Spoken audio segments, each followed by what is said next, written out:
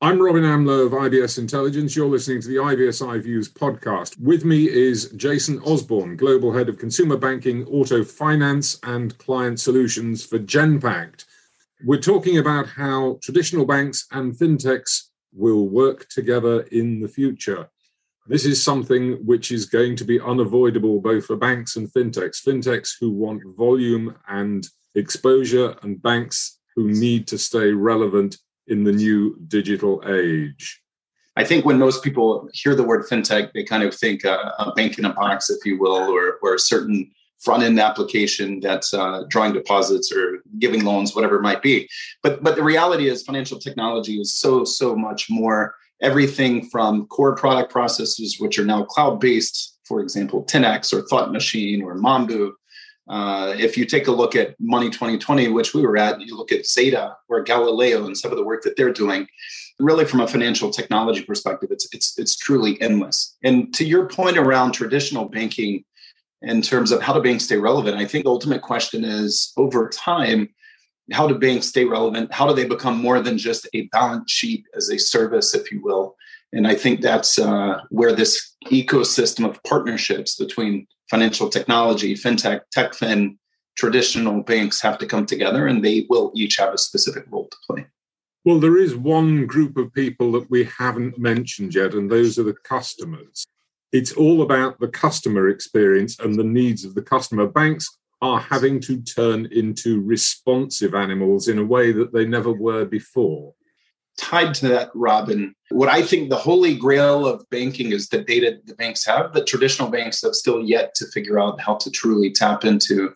And how do you tap into it responsibly? So be able to leverage tech for good in terms of financial well-being, but at the same point in time, avoid a creepiness factor where you may have seen in the US, for example, there was a particular bank that sent a note to customers, are you really sure you want to spend that money on coffee today? Clients and customers don't exactly need to be preached at the same point in time. So how do you leverage all of the data? How do you create unique client experiences while at the same point in time being responsible and leveraging tech for good is something that banks will have to work through. And we have some great use cases and examples and things that we've been working on to be able to help banks think through that as well. Let's hear some of them. Give me an example. We're talking about best practice, how banks, the traditional banks and fintechs, can leverage off each other. What kind of illustrations can you offer us? Yeah, sure. So I'll give you two examples, Robin, and then I'll give you one example that hasn't yet been implemented, but where I think the world is headed. So the first example that I'll give you is in financial crime or anti-financial crime, as the case may be.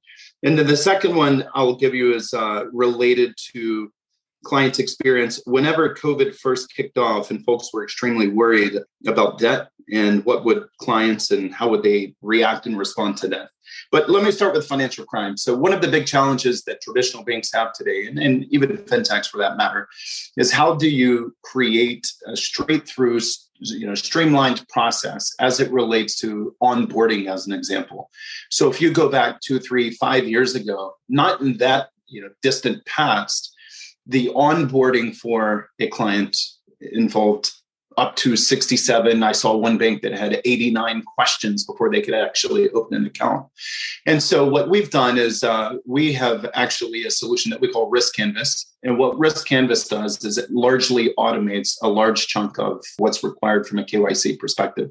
And so this is a technology solution that effectively has inputs and APIs and connectivity to thousands of databases all over the world, so that whenever you go to apply for an account, or if you want to apply for a small business loan, or even if you're an institutional bank and you're looking to onboard a new client, we can help streamline that and automate that process through this technology that we have that basically pulls together data from thousands and thousands of databases out there, and then effectively reduces the manual KYC process for many, many thousands, and in fact, hundreds of thousands of clients globally.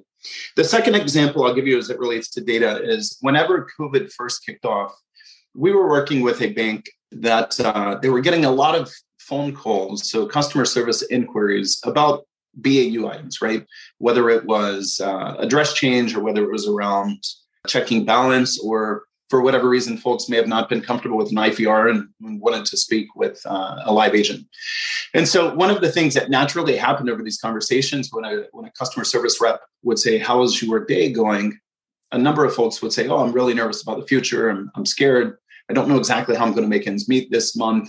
Or I'm really worried about COVID and financially, what is that going to mean for us, my family, the world, et cetera.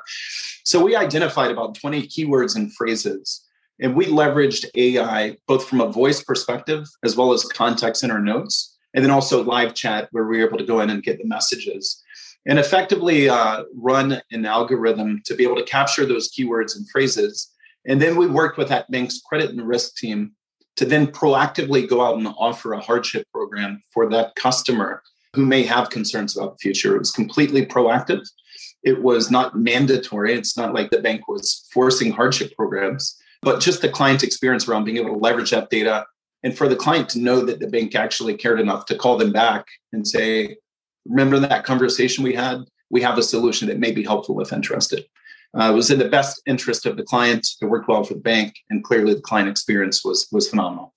The third example I'll give you is, and this is where I think banks are headed, right? Again, whether it's traditional banks, FinTechs, and again, the ability to be able to think through how do you leverage data and leverage it responsibly, to your point, create ideal client experiences. So whenever I was in my previous employer, I would fly back and forth to London. I did it every single month for about a year. And whenever I landed in London, I would actually have to call the bank and switch my account from USD to GBP in order to avoid some of the international fees that I would otherwise be paying to my card. If you think about the fact that the bank knew they had all the transaction data of the booking of the hotel, the booking of the flight, the purchase of the Heathrow Express Pass every single time that I went to the city. And so when you think you could combine all that data together, and think about next time I fly to London, when I land, it says, Mr. Osborne, welcome to London. The weather is 55 degrees Fahrenheit and raining, because that's pretty much what the weather is all the time. You wouldn't even need much AI for that. And then, by the way, here's the next Heathrow Express Pass is on us. Thanks for being a loyal member. Or we've upgraded your room at the Marriott. Thanks for being a loyal member. Or whatever it might be, right? There are a million use cases that you could create off the back of that data. But again, the challenge here is the creepiness factor. How do you do it in a way that's responsible? How do you do it in a way that doesn't share data externally, but at the same point in time creates the ideal client experience is something that I think will be the future of banking. And frankly, that's what's going to differentiate the banks going forward. I think you're the first person, and I see it now that you've talked about it, but you're the first person I've ever spoken to about the use of AI, about the use of data by financial institutions who use the word creepiness. So how do you get around that? Because understanding the data, offering a personalized experience, how do you offer a personalized experience that doesn't get creepy?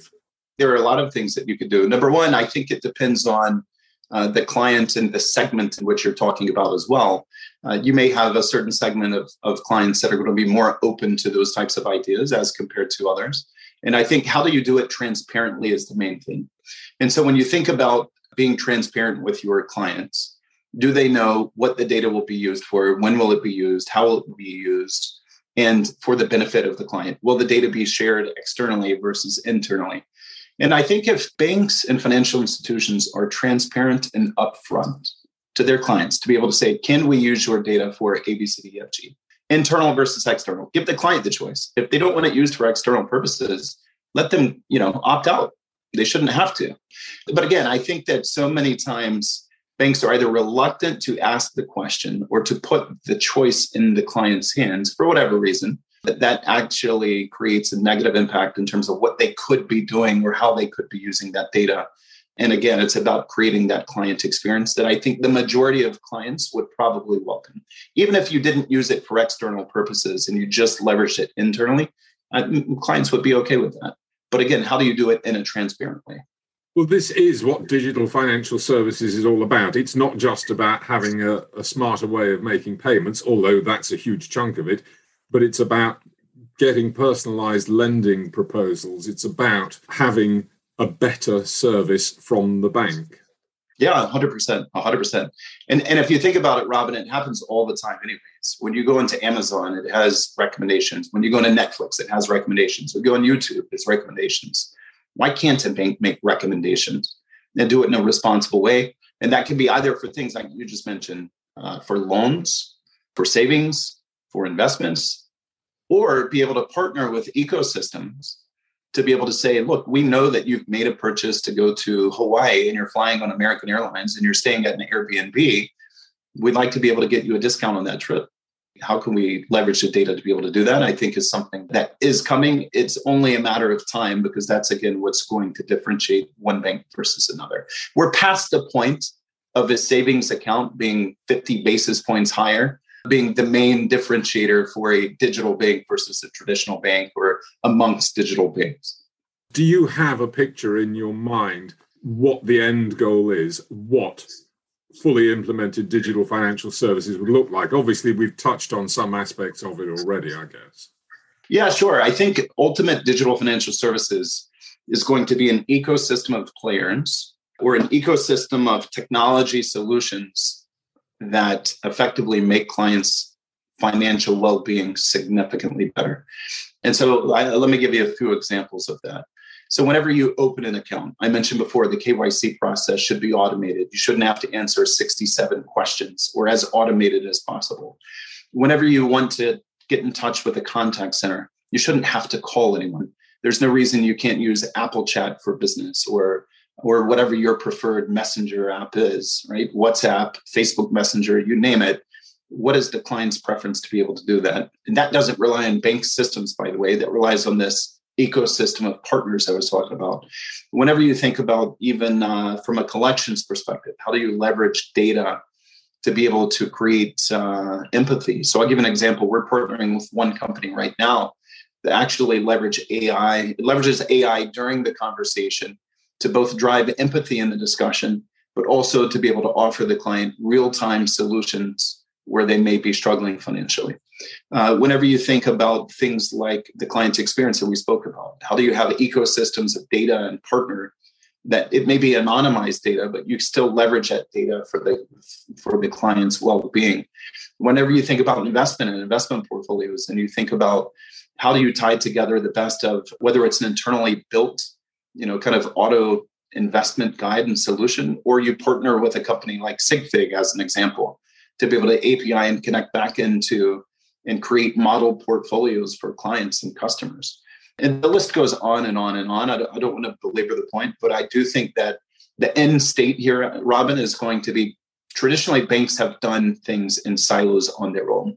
They built their product processors or partnered with maybe one company. They leveraged one monolithic structure for customer service, which was largely dependent upon voice.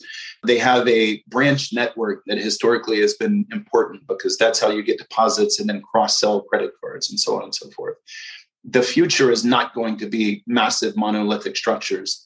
The future is going to be ecosystems of best-in-class solutions that will likely create a more complex environment. And that's one thing that banks will have to work through is how do you embed these ecosystems without over complicating the effective structure. But at the end of the day, what it looks like is ideal client experience, bespoke financial solutions for dependent upon the segment and where you're at in your financial well-being and financial point in life. And then tied to that is going to be this concept of data to create and do what's best for the client given their financial situation. Banks are seeing their cost structures change. They're seeing downward pressure on the fees they charge. Are they going to be able to deliver all this and do it profitably? Yeah, it's a great question. And frankly, there's also a bit of a, if you think of traditional banks and things like Durbin rules in the US where you can get interchange fees on debit cards, whereas some of the FinTechs, if you think of the newer players, don't have that same rule because they don't have X billions of dollars in deposits and things like that. So there's a bit of an unlevel playing field as well as it relates to some of it. But I think that the question, Robin, is not can banks afford to do this? I think the question is if banks don't do this, will they stay in business? And I think that's really ultimately what's going to have to be answered over the next decade. And it's not going to happen overnight because the opportunity that banks have is they have the scale, and the challenges that FinTechs have is there's a lack of scale. And so how do you bring the two together to create what I call artificial scale for the FinTechs by leveraging the millions and millions of clients that these traditional big banks have? And ultimately, what does that look like? Does that look like where the bank plays a balance sheet as a service role and everything else is through kind of third-party ecosystems? Or does it look like there's a bit of co-opetition? So if you look, for example, at what JP Morgan Chase had done in the US with this company On Deck, where it was a bit of friendly co-opetition. On Deck was able to generate and originate the loans, but they leveraged JP Morgan's balance sheet to be able to do so. So I think that we're going to see more of that. The other question that I think, frankly, over time will be is how comfortable are clients going to be with some certain FinTechs, given they may not have the longevity and the stability that banks have. I think one of the opportunities that traditional banks do have is they're looked at as very stable. If you look at post-financial crisis, if you're willing to leave your money with a big traditional bank or a FinTech, again, it depends on the segment.